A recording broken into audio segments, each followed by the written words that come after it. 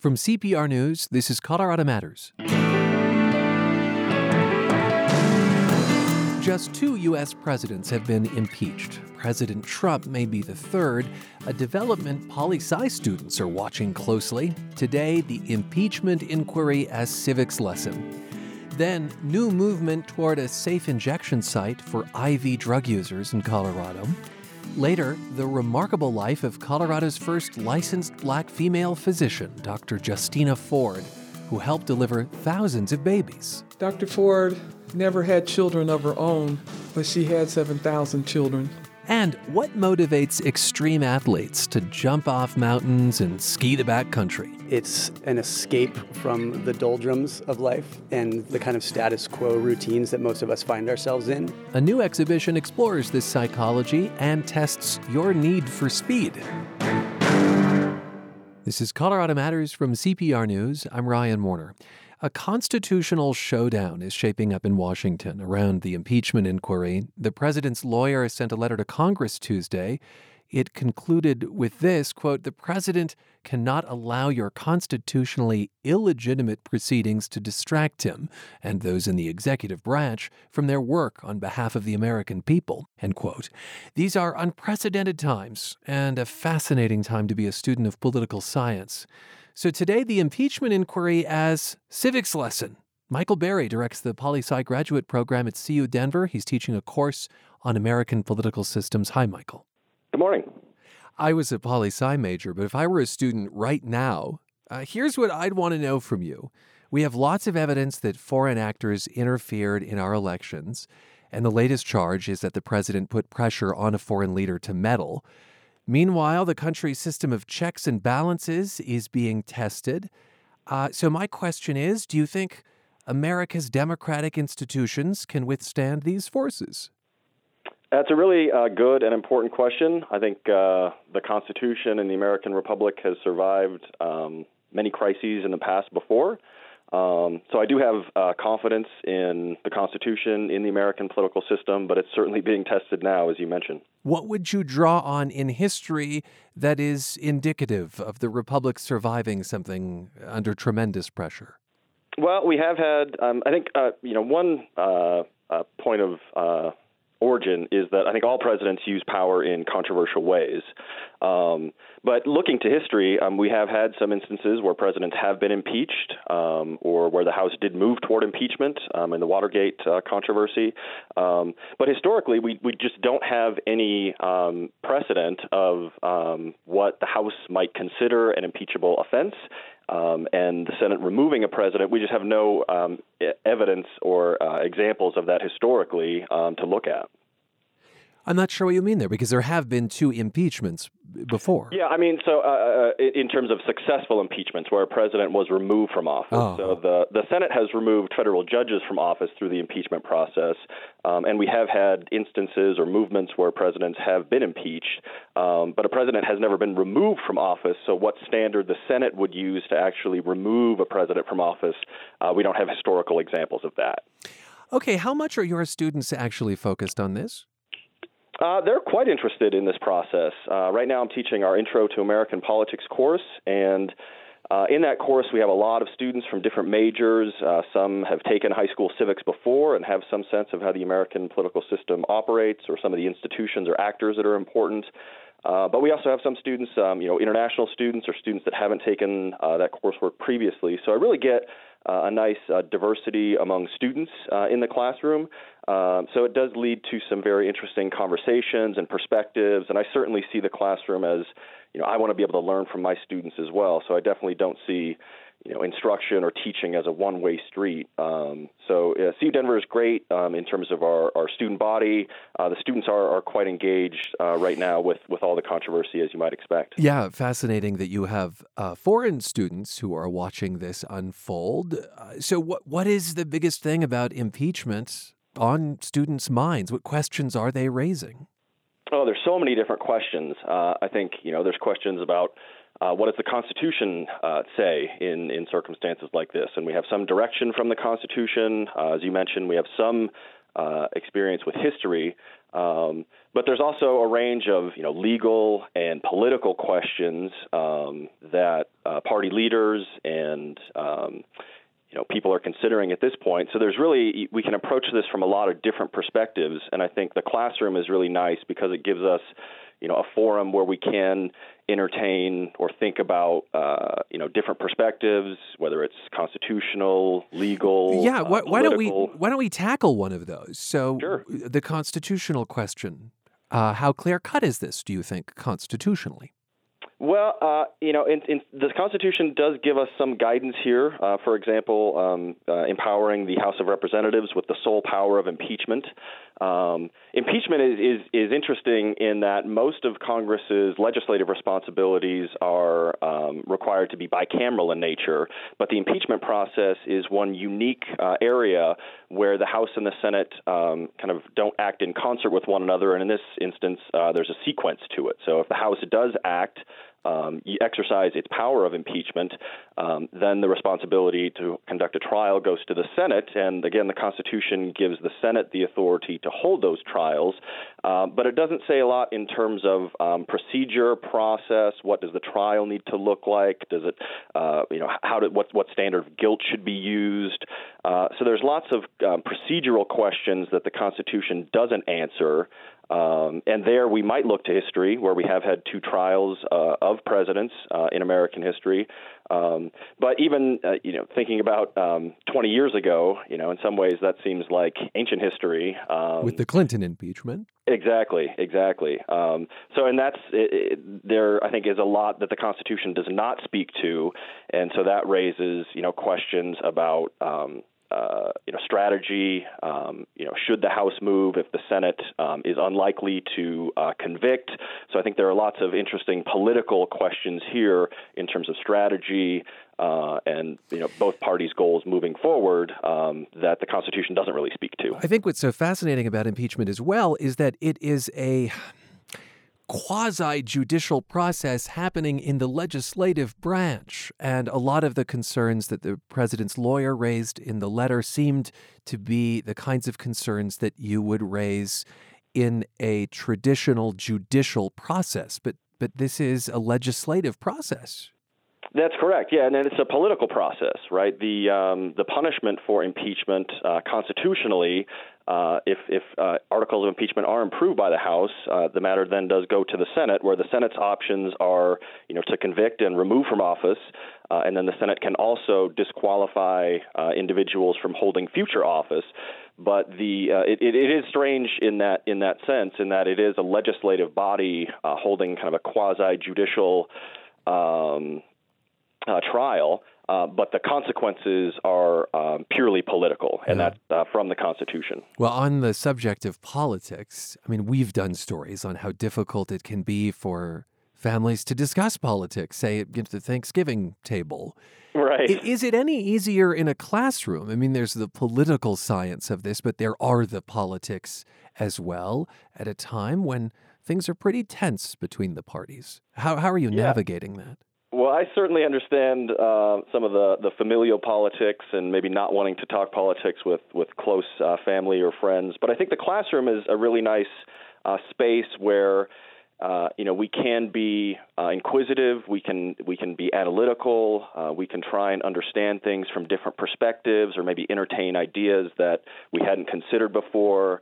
So I feel really privileged to be able to teach and to work with students because I think it is a unique forum that we just don't get. I mean, even if we're talking, politics out at a Coors Field or with friends. So I think there are forums where we can talk politics, but in the classroom we're often assembled with, not our friends, it's our peers, but they're, individuals who might come from different backgrounds, who might, have different experiences. And so I think that richness in the classroom is really, something that I value. And I think it is, a forum where we can discuss things and ask questions and try and better understand, what's going on right now. You're listening to Colorado Matters. I'm Ryan Warner. We're talking about the impeachment inquiry as a living civics lesson with Michael Berry, who directs the Graduate Studies program in political science at CU Denver. Are you tempted to deviate from lesson plans and focus solely on impeachment? I think oftentimes in political science, we do want to use current events or the present to understand or, help better teach concepts that we want to students to learn. So it can be a little bit of a balancing act to, want to bring in current events and maybe help illuminate course content through, what's going on, today. But we also don't want, our classes to become just daily exercises in, what's the news today or following the president's Twitter feed. So there is a bit of a balancing act that takes place. This week in my class, we've been studying Congress and congressional procedure and looking at party polarization in Congress and how the parties have diverged from one another. So in that sense, I think we can also apply how does polarization affect the impeachment inquiry and what we might expect the parties or party leaders to do in Congress. So yeah, there's lots of opportunities to bring in current events to the classroom, but we also want to make sure that we're covering content and material, in a way that conveys that course content. Only 2 presidents have been impeached, that is, charged by the House with high crimes and misdemeanors. Andrew Johnson in 1868 after the Civil War, and as we've said, Bill Clinton in 98 following an affair with a White House intern. Neither was removed again. Of course, Richard Nixon was likely headed towards impeachment in 74 for his part in the Watergate scandal. On Tuesday, the White House called the inquiry an illegitimate and partisan effort to overturn the results of the 2016 election. You referred to the last impeachment as feeling like ancient history. What makes this inquiry, this time, a different animal? Well, I think of course, social media and how fractured the political media has become in the United States. I mean, we had talk radio and the rise of kind of right-wing conservative media back in the 90s, so that was present then. But I think just the media landscape, how divided the country is, how polarizing Trump is as a president, both among supporters and opponents. I think every situation is different and has those contextual variables that might not have historical precedent. But it really is up to the House of Representatives at any given point in time. That was Gerald Ford famously said, impeachment is whatever the House at any given moment in American history deem an impeachable offense. So, there are lots of interesting questions, and some of those questions we might be able to look back to some historical examples, but in a lot of ways, this is just an entirely different animal. Michael, thanks so much for your time. Yeah, thanks so much for having me on. He's Michael Berry, Director of Graduate Studies in Political Science at CU Denver. We discussed the impeachment inquiry into President Trump as a living civics lesson.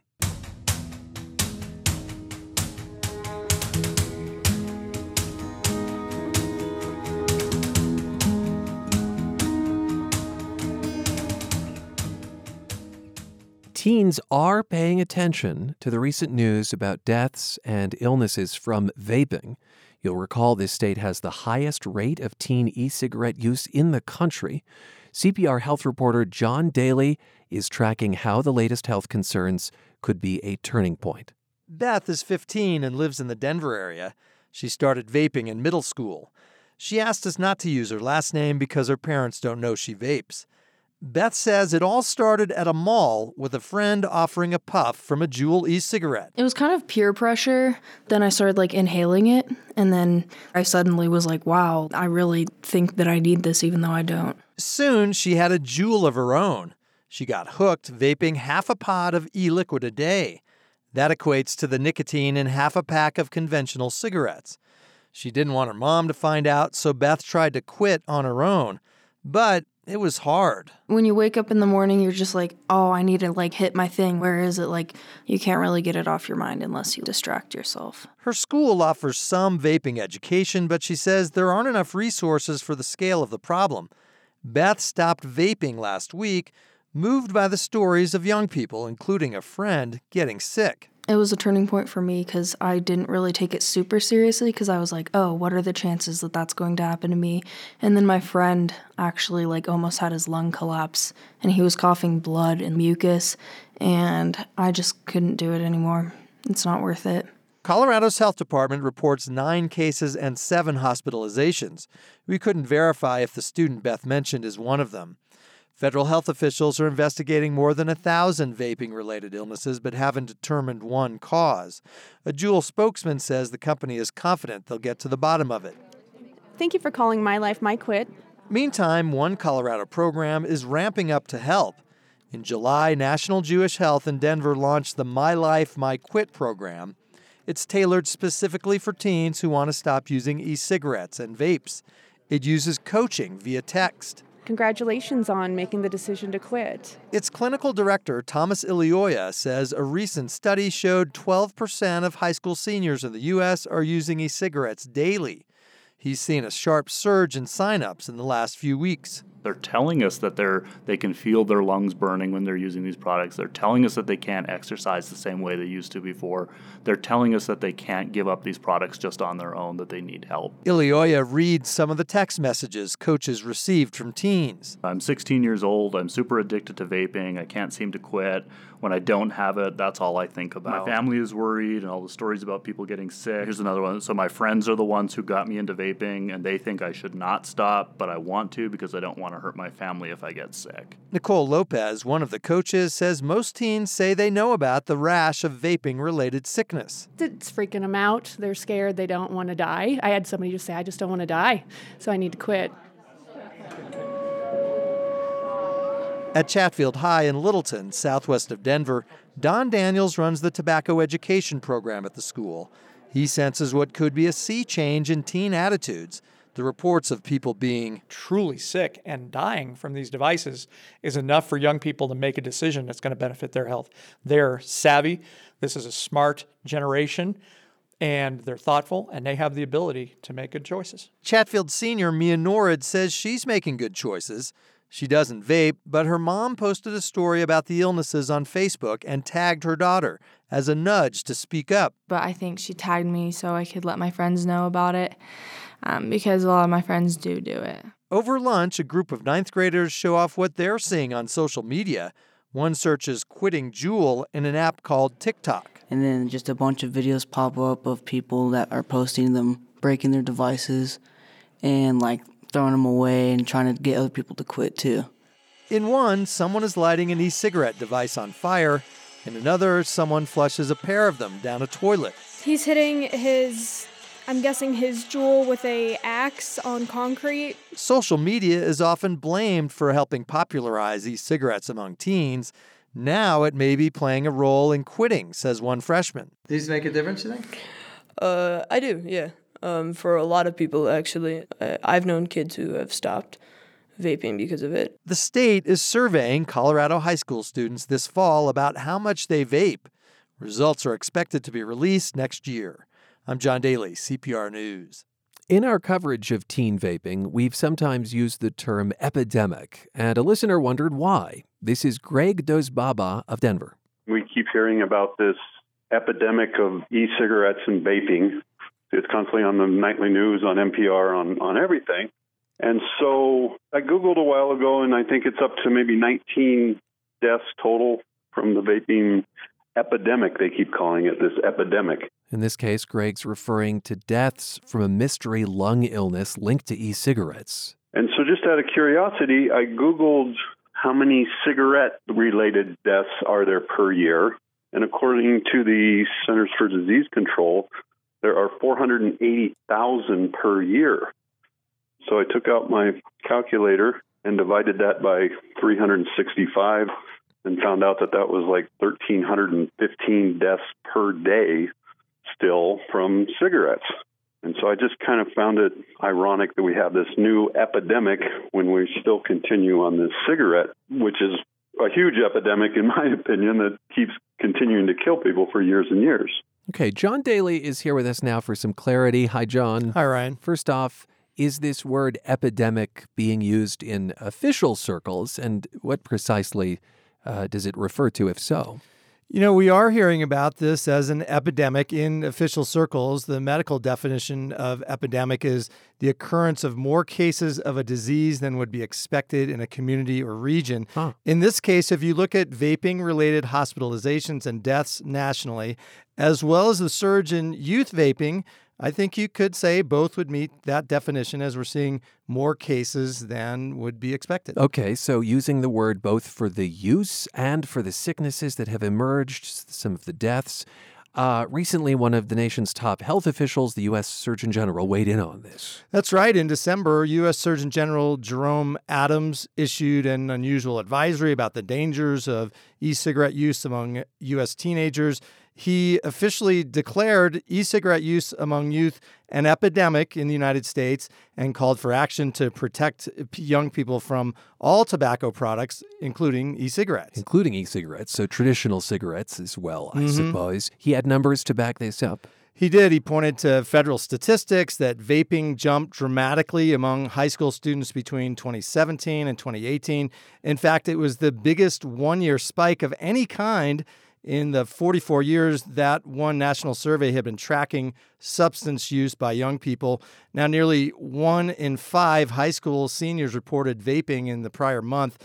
That was a nearly 10% increase from 2017, and that increase was twice as large as the previous record. Lots of records being set here, dubious ones. Meanwhile, our listener, Greg's numbers check out. I mean, you think of how many people die from traditional tobacco each year, and it does feel like important perspective, no?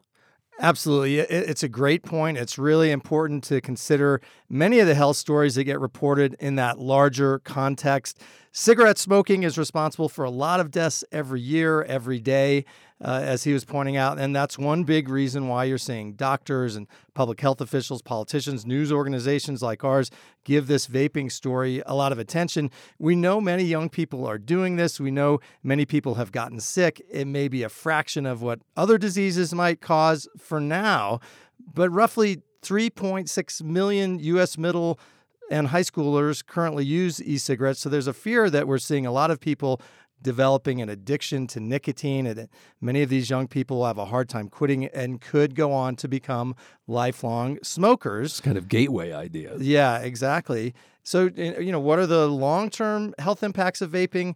That's unclear, but as more research comes out and we see more cases of these hospitalizations and deaths mount, the concern among medical professionals is growing. And although industry argues e-cigarettes have helped some people quit, there is evidence that they lead some young people to smoke traditional cigarettes. John, thanks so much for being with us. You bet. CPR health reporter John Daly.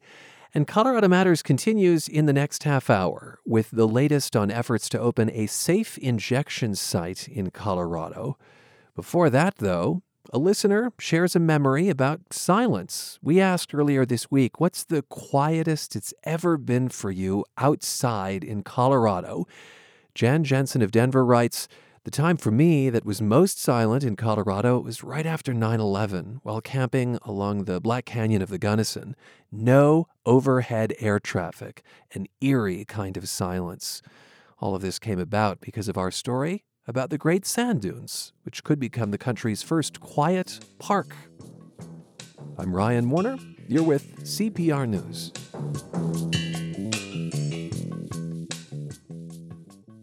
There's a lot of money in Colorado's legal weed industry, but people who were harmed by the war on drugs aren't really getting a slice of it. In Illinois, young Black entrepreneurs like Angela Leslie might have opportunities that they wouldn't have in Colorado. This is just bigger than the cannabis industry. This goes along the line of prison reform. It's really deep and personal. How Illinois legalized weed with social equity in mind on the latest episode of On Something from CPR News, wherever you get your podcasts. This is Colorado Matters from CPR News. I'm Ryan Warner. The effort to open a supervised injection site for IV drug users in Denver is regaining momentum. A federal judge ruled last week in favor of a similar project in Philadelphia. That paves the way for the first such facility to open in the country. CPR's Benta Birkeland and Denverites Esteban Hernandez have been looking into the local implications of this federal ruling, and welcome to you both. Thanks, Ryan. Thanks, Ryan. Okay, what do groups who want a site like this in Denver envision? Like, what would it look like? How would it work, Esteban? So the Harm Reduction Center, which currently operates a needle exchange program, has been advocating for this site for the past 2 years. This type of injection site allows people to use drugs, including heroin, under the supervision of trained staff. So the staff would have access to naloxone, which is used in case of an overdose. And the goal is to reduce overdoses, advocate for drug treatment, and reduce diseases that are spread by sharing dirty needles. And last year, advocates got a big victory when the Denver City Council passed an ordinance allowing for this pilot program to operate in Denver. But that needed a bill from the state legislature to make it work. And that's a natural transition to Bente Birkeland, who covers the state capitol. Did lawmakers take up the issue this year, Bente? They did not. A key lawmaker, Democratic Senator Brittany Pettersen of Lakewood, she decided not to introduce a bill to allow a pilot program. She supports having a safe injection site, and it's personal for her.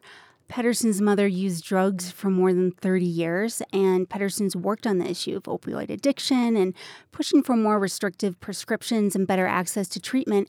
But she said the political atmosphere just made it impossible. She did not have the votes even from Democrats in her party who control the legislature. Oh. And then also most Republicans strongly oppose the idea.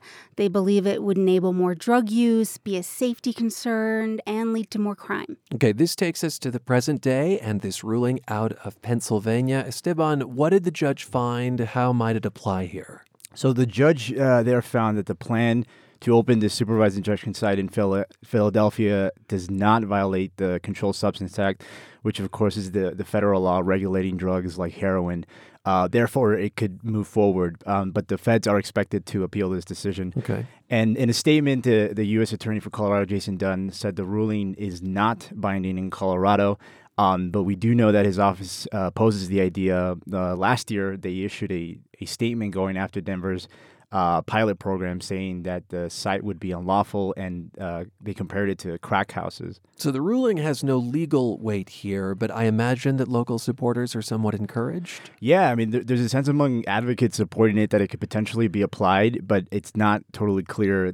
They think they might have a better shot of realizing the site through the court system rather than waiting on lawmakers to pass a bill. But again, it's unclear if they could do that without state approval. Reading your story, Esteban, online, I learned that this push for a safe injection site has a somewhat surprising backer, former Colorado Attorney General Cynthia Kaufman, a Republican. Talk about that. Yeah, so she has a history of advocacy for mental health issues. She has experience working for health departments in Colorado and in Georgia, where she went to law school. And she basically told me she sees this, she comes to this from the perspective of public health, and she doesn't think criminalizing drug use for people who are addicted will help with recovery. She also highlighted how these sites can help prevent the spread of diseases like HIV. And she thinks that this site could really save lives. And that is inherent, I suppose, in the name Harm Reduction Center. Bente, what about State House advocates? Are they feeling emboldened to pursue this in the next session, which starts in January? Well, the political dynamics have not changed and have probably gotten worse. Lawmakers will be back at the Capitol, like you said, from January through May. That's months away from a presidential election. A lot of legislators are also up for re-election. And earlier this year, Pettersen's support for a safe injection site was used in a failed effort to gather signatures to recall her from office. This is even though she never introduced the bill. So if a different lawmaker does introduce a bill next session, I would expect it to not go very far at the State House. And Pettersen personally feels the debate would become so toxic, it would actually set back discussions on how to treat people with opioid addictions. It brings fear and misinformation around the people that are the most vulnerable right now. And it's been a really unproductive situation. How important is it that a city like Denver be involved in what state legislators consider? As Esteban mentioned, Denver's vote to allow a supervised drug site would only have been triggered if the state legislature passed a complementary law. These had to be in concert. And as this became closer to reality, opponents became very loud, and there are genuine policy differences. And for some lawmakers, it will be a tough political vote. So I think there would need to be strong backing from a city like Denver for a safe injection site to have any chance of gaining traction at the State House. And even then, it would be a big lift. Okay, it'll be exciting to see what happens this session, how politics play into this. Thanks to both of you for being with us. Happy to be here. Thanks, Ryan. Thanks for having us, Ryan. CPR's Bente Birkeland and Denverites Esteban Esteban Hernandez tracking developments to create a legal injection site for IV drug users in Colorado.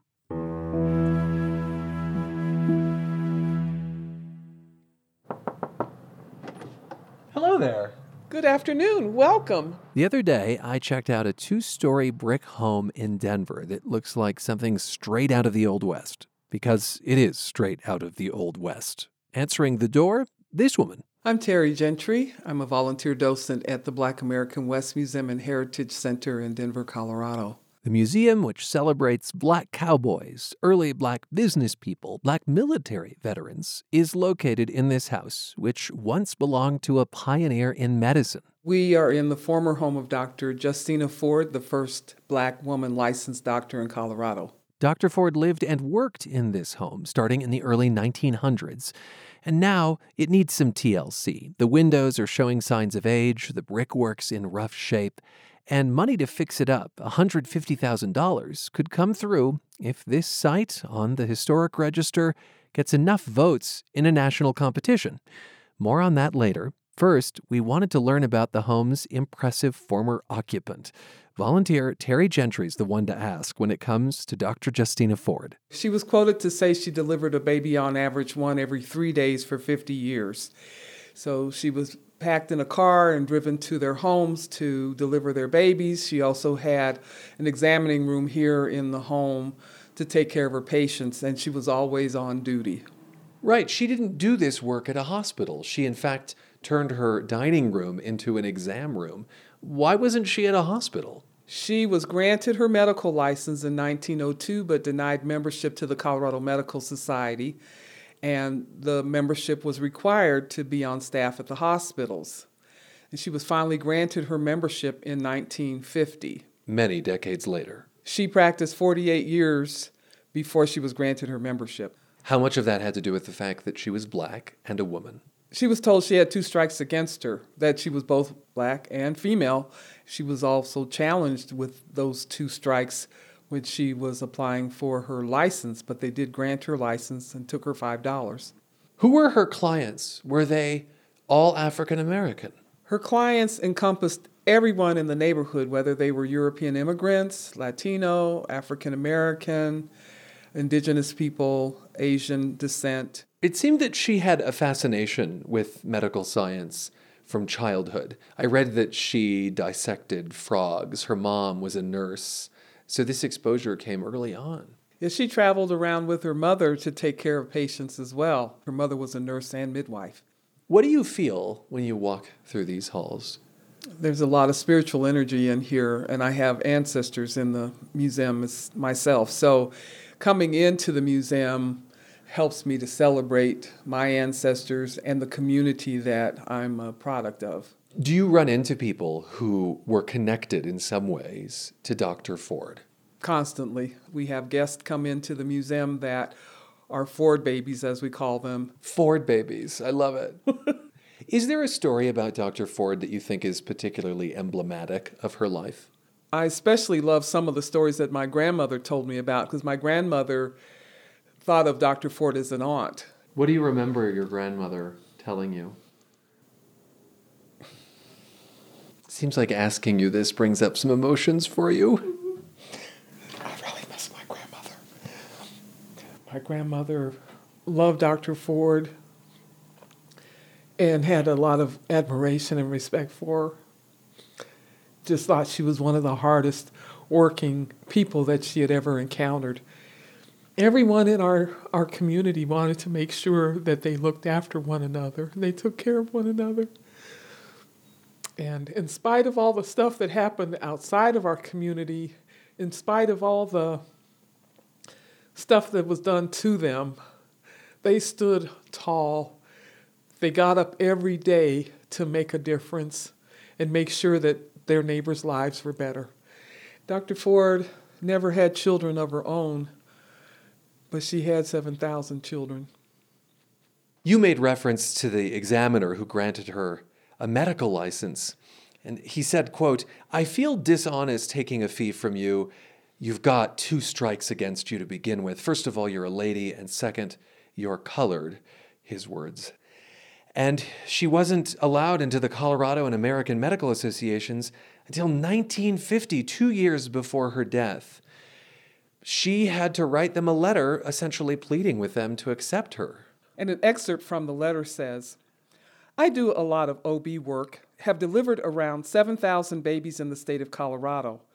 I assume many of their burdens and make many personal sacrifices. I need recognition in the medical society for personal help and to help you preserve the present system. And they finally granted her wish after she had proven herself time and again. Yes, she was granted her membership in January of 1950, so it's 48 years after her initial request to become a member. This also makes me think of the health disparities when you look at so many vital signs of people in this country. African Americans are worse off. The hardest thing for me to see now is it seems like everything's about money. So money always outweighs health. Money outweighs civil rights. Money outweighs humanity. And unfortunately, the scariest part about becoming ill or having some issue is going to the doctor and hoping that you get taken care of without getting bankrupted. That is Terry Gentry, volunteer with the Black American West Museum in the former home of Dr. Justina Ford. The museum is in the running for a $150,000 preservation grant. You can vote for the project daily through the end of the month, part of the Vote Your Main Street campaign. I've tweeted a link at cpr.org. You now have the chance to get into the head of an extreme athlete, to understand why they jump off mountains or climb a rock. A new exhibition at the Denver Museum of Nature and Science dispels some of the misconceptions and lets you determine your appetite for risk and new experiences. CPR's Andrea Dukakis went to gauge her own thirst for adventure. Pretty much everything about this exhibition is meant to be experiential, says the museum's Tim Blessy. Take the entrance. Visitors first have to decide how to get inside. They have to walk across a choice of three things, just a bridge, which is wheelchair accessible, or they can walk across a slack line or a log bridge, which appear to go over a deep canyon with a river running underneath. What's your preferred way of entry? Well, I've successfully navigated the log of the bridge, and I'm not quite there on the slack line. The slack line's only a foot off the ground, so it looked doable to me. All right, I'm doing the slack line. And it didn't take long for me to find out my limits. And I didn't make it. Once you get inside, there are exhibits that feature some of Colorado's top extreme athletes, including Boulder mountain climber Alex Honnold. And there are all sorts of things to try out. First, an 8-question computerized quiz, a sensation-seeking scale that asks a lot of questions and measures things like your desire for novelty and your willingness to take risks. I would like to explore strange places. Okay, I think that's true. I like to do frightening things. I would say not like me. I like wild parties. Okay, not like me. I can tell I'm not going to be one of the fun, extreme risk takers. And I wasn't a high scorer. I got 22 out of a possible high score of 40. Then the point is to compare your own score to those posted alongside the featured athletes. And you might think that all the athletes are risk-taking adrenaline junkies and that they'd all score a 40. But Tim Blessy says no. They're not a uniform block. Some athletes are willing to take more risk than others, but generally the extreme athletes seek a higher level of novelty, new things in their life than the rest of us do. And also they're willing to overcome fear, to face fear a little more directly than some of the rest of us are. Blessy says research has found there's an important payoff that propels the athletes forward. There are certain brain changes that do occur when you involve yourself in a sport that has a high level of consequence. And that's what they seek out, this kind of moving meditation that exists when you put yourself in these situations. The exhibition also offers virtual reality experiences where you can feel what it's like to be a professional backcountry skier, race down river rapids, or skydive. You can also lie down in one of those tents that hang off a mountainside called a portaledge and get a sense of what that's like. I sat down with one of the featured athletes, Andrew Frazier. Frazier does all sorts of sports, climbing 14ers, rock climbing, skiing, and something called wingsuiting. He talked about what motivates him. It's an escape from the doldrums of life and the kind of status quo routines that most of us find ourselves in. And whether I'm moving really fast down a mountainside through deep powder or flying through the sky, it allows me to be fully present in that moment as opposed to preoccupied with thoughts of bills or relationships or other to-dos. Do you get bored easily? Yes. I'm not one to sit through an entire football game or watch a full season of Game of Thrones. And how did you score on the scale at the beginning of the exhibit? In the sensation-seeking score, I was a 37 out of 40. Okay, so pretty high. You do something that many of us may not be familiar with called wingsuiting. And can you explain that just briefly? Sure. So wingsuiting is an evolution of skydiving and other forms of parachute sports in that instead of jumping out of an airplane and just falling like a rock towards the ground before opening a parachute, I actually wear a full body suit made of parachute material that allows me to fly like a glider plane. So traveling across the earth as opposed to falling straight toward it, really giving the sensation of human flight. And I do still deploy a parachute at the end, but it is like living in dreams awake, that feeling of flying through the clouds and across terrain. What are you thinking while you're doing some of these sports? What's going through your mind? So to give you a little bit of a background, in addition to being what many call an extreme athlete, I'm also a yoga instructor. And so I have a long background in this practice of yoga and mindfulness. So the paradox is that I'm actually not thinking so much in the way of analyzing and narrating my experience in so much as I am really focused on just the next move. It's almost as though there's a tunnel vision or a narrowing effect so that really what I'm focused on is what's right in front of me. Is that something you have to learn to do, or is that something that happens naturally for you? I think we live in a hyper-stimulating world with so much constantly vying for our attention that something that's unique about these mediums, such as flying a wingsuit at 130 miles an hour, is that the nature of the sport and the environment actually pulls for that full presence and attention, in that I don't have the mental bandwidth to be thinking about anything else. So even if I haven't spent a decade sitting on a meditation cushion, the fact is that in that moment, it requires my full attention on what's there, which pulls me directly into that flow state that many extreme athletes seek, meaning almost this nirvana-like pure presence of just being in the moment with nothing else occupying that space. Does your mind ever creep in terms of worry or fear or distraction that kind of takes you out of that state? In the case of a base jump, for example, before launching off the edge of a mountainside, I do experience that prior to the jump. The worries, the concerns, the reflection on if I've double, triple checked all of my gear. But in the moment that I've actually pushed off the mountainside, it all disappears entirely, and I'm purely focused in that moment. And in your regular life, when you think of what you do you ever get nervous about what could happen? Yeah, it's interesting that upon reflection is where I might otherwise experience the anxiety and thinking about, wow, that could have gone wrong, or I might analyze what had occurred or anticipate what my next big project is. And so there is still that palpable fear, the anxiety, the doubts like anybody else would experience. Have you ever been injured? I've had maybe a scratch, but I've, knock on wood, been really fortunate to stay safe in all these pursuits.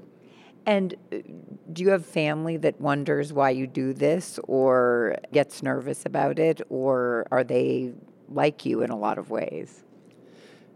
My mom often wonders where I got my genes because she certainly doesn't share them.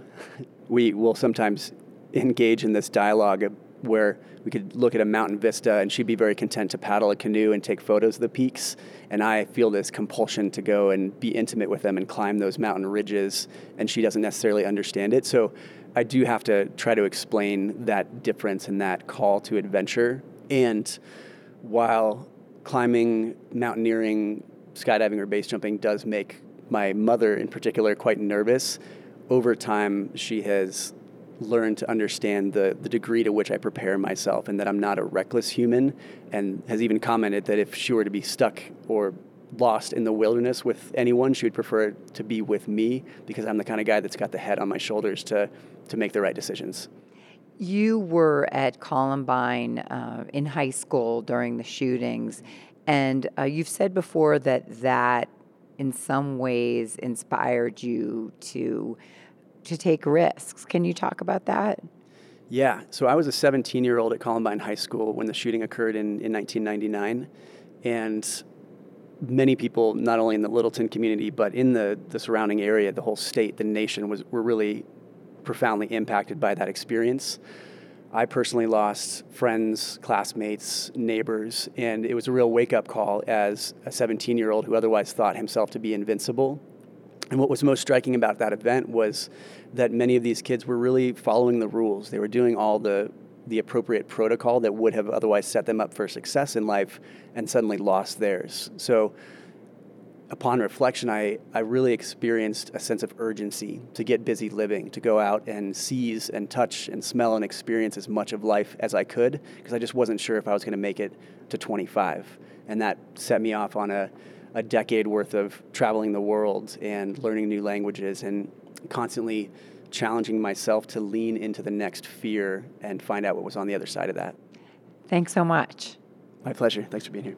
CPR's Andrea Dukakis speaking with extreme athlete Andrew Frazier. He's one of several Colorado athletes featured in Extreme Sports Beyond Human Limits at the Denver Museum of Nature and Science. It runs through April 12th.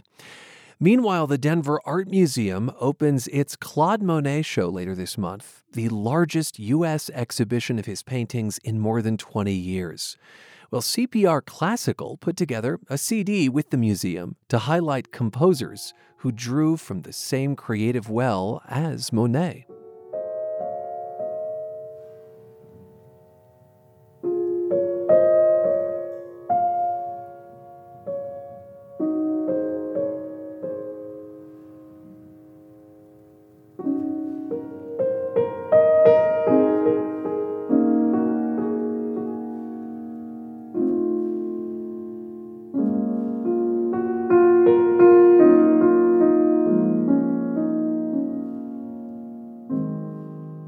Several tracks are performed by pianist Katie Mahon, a native of Golden, now living in Austria.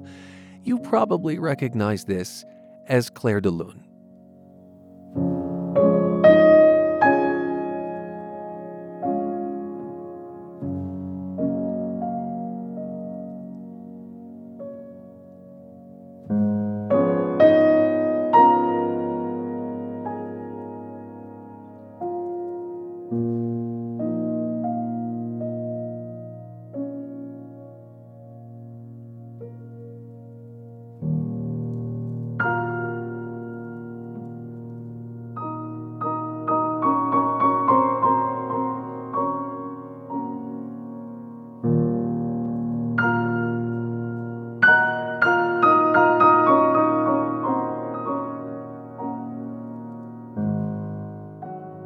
Colorado native Katie Mahon performing Clair de Lune by another Claude, Debussy. That's from the album Music in Monet's Time from CPR Classical and the Denver Art Museum. Claude Monet, The Truth of Nature, opens at the museum October 21st.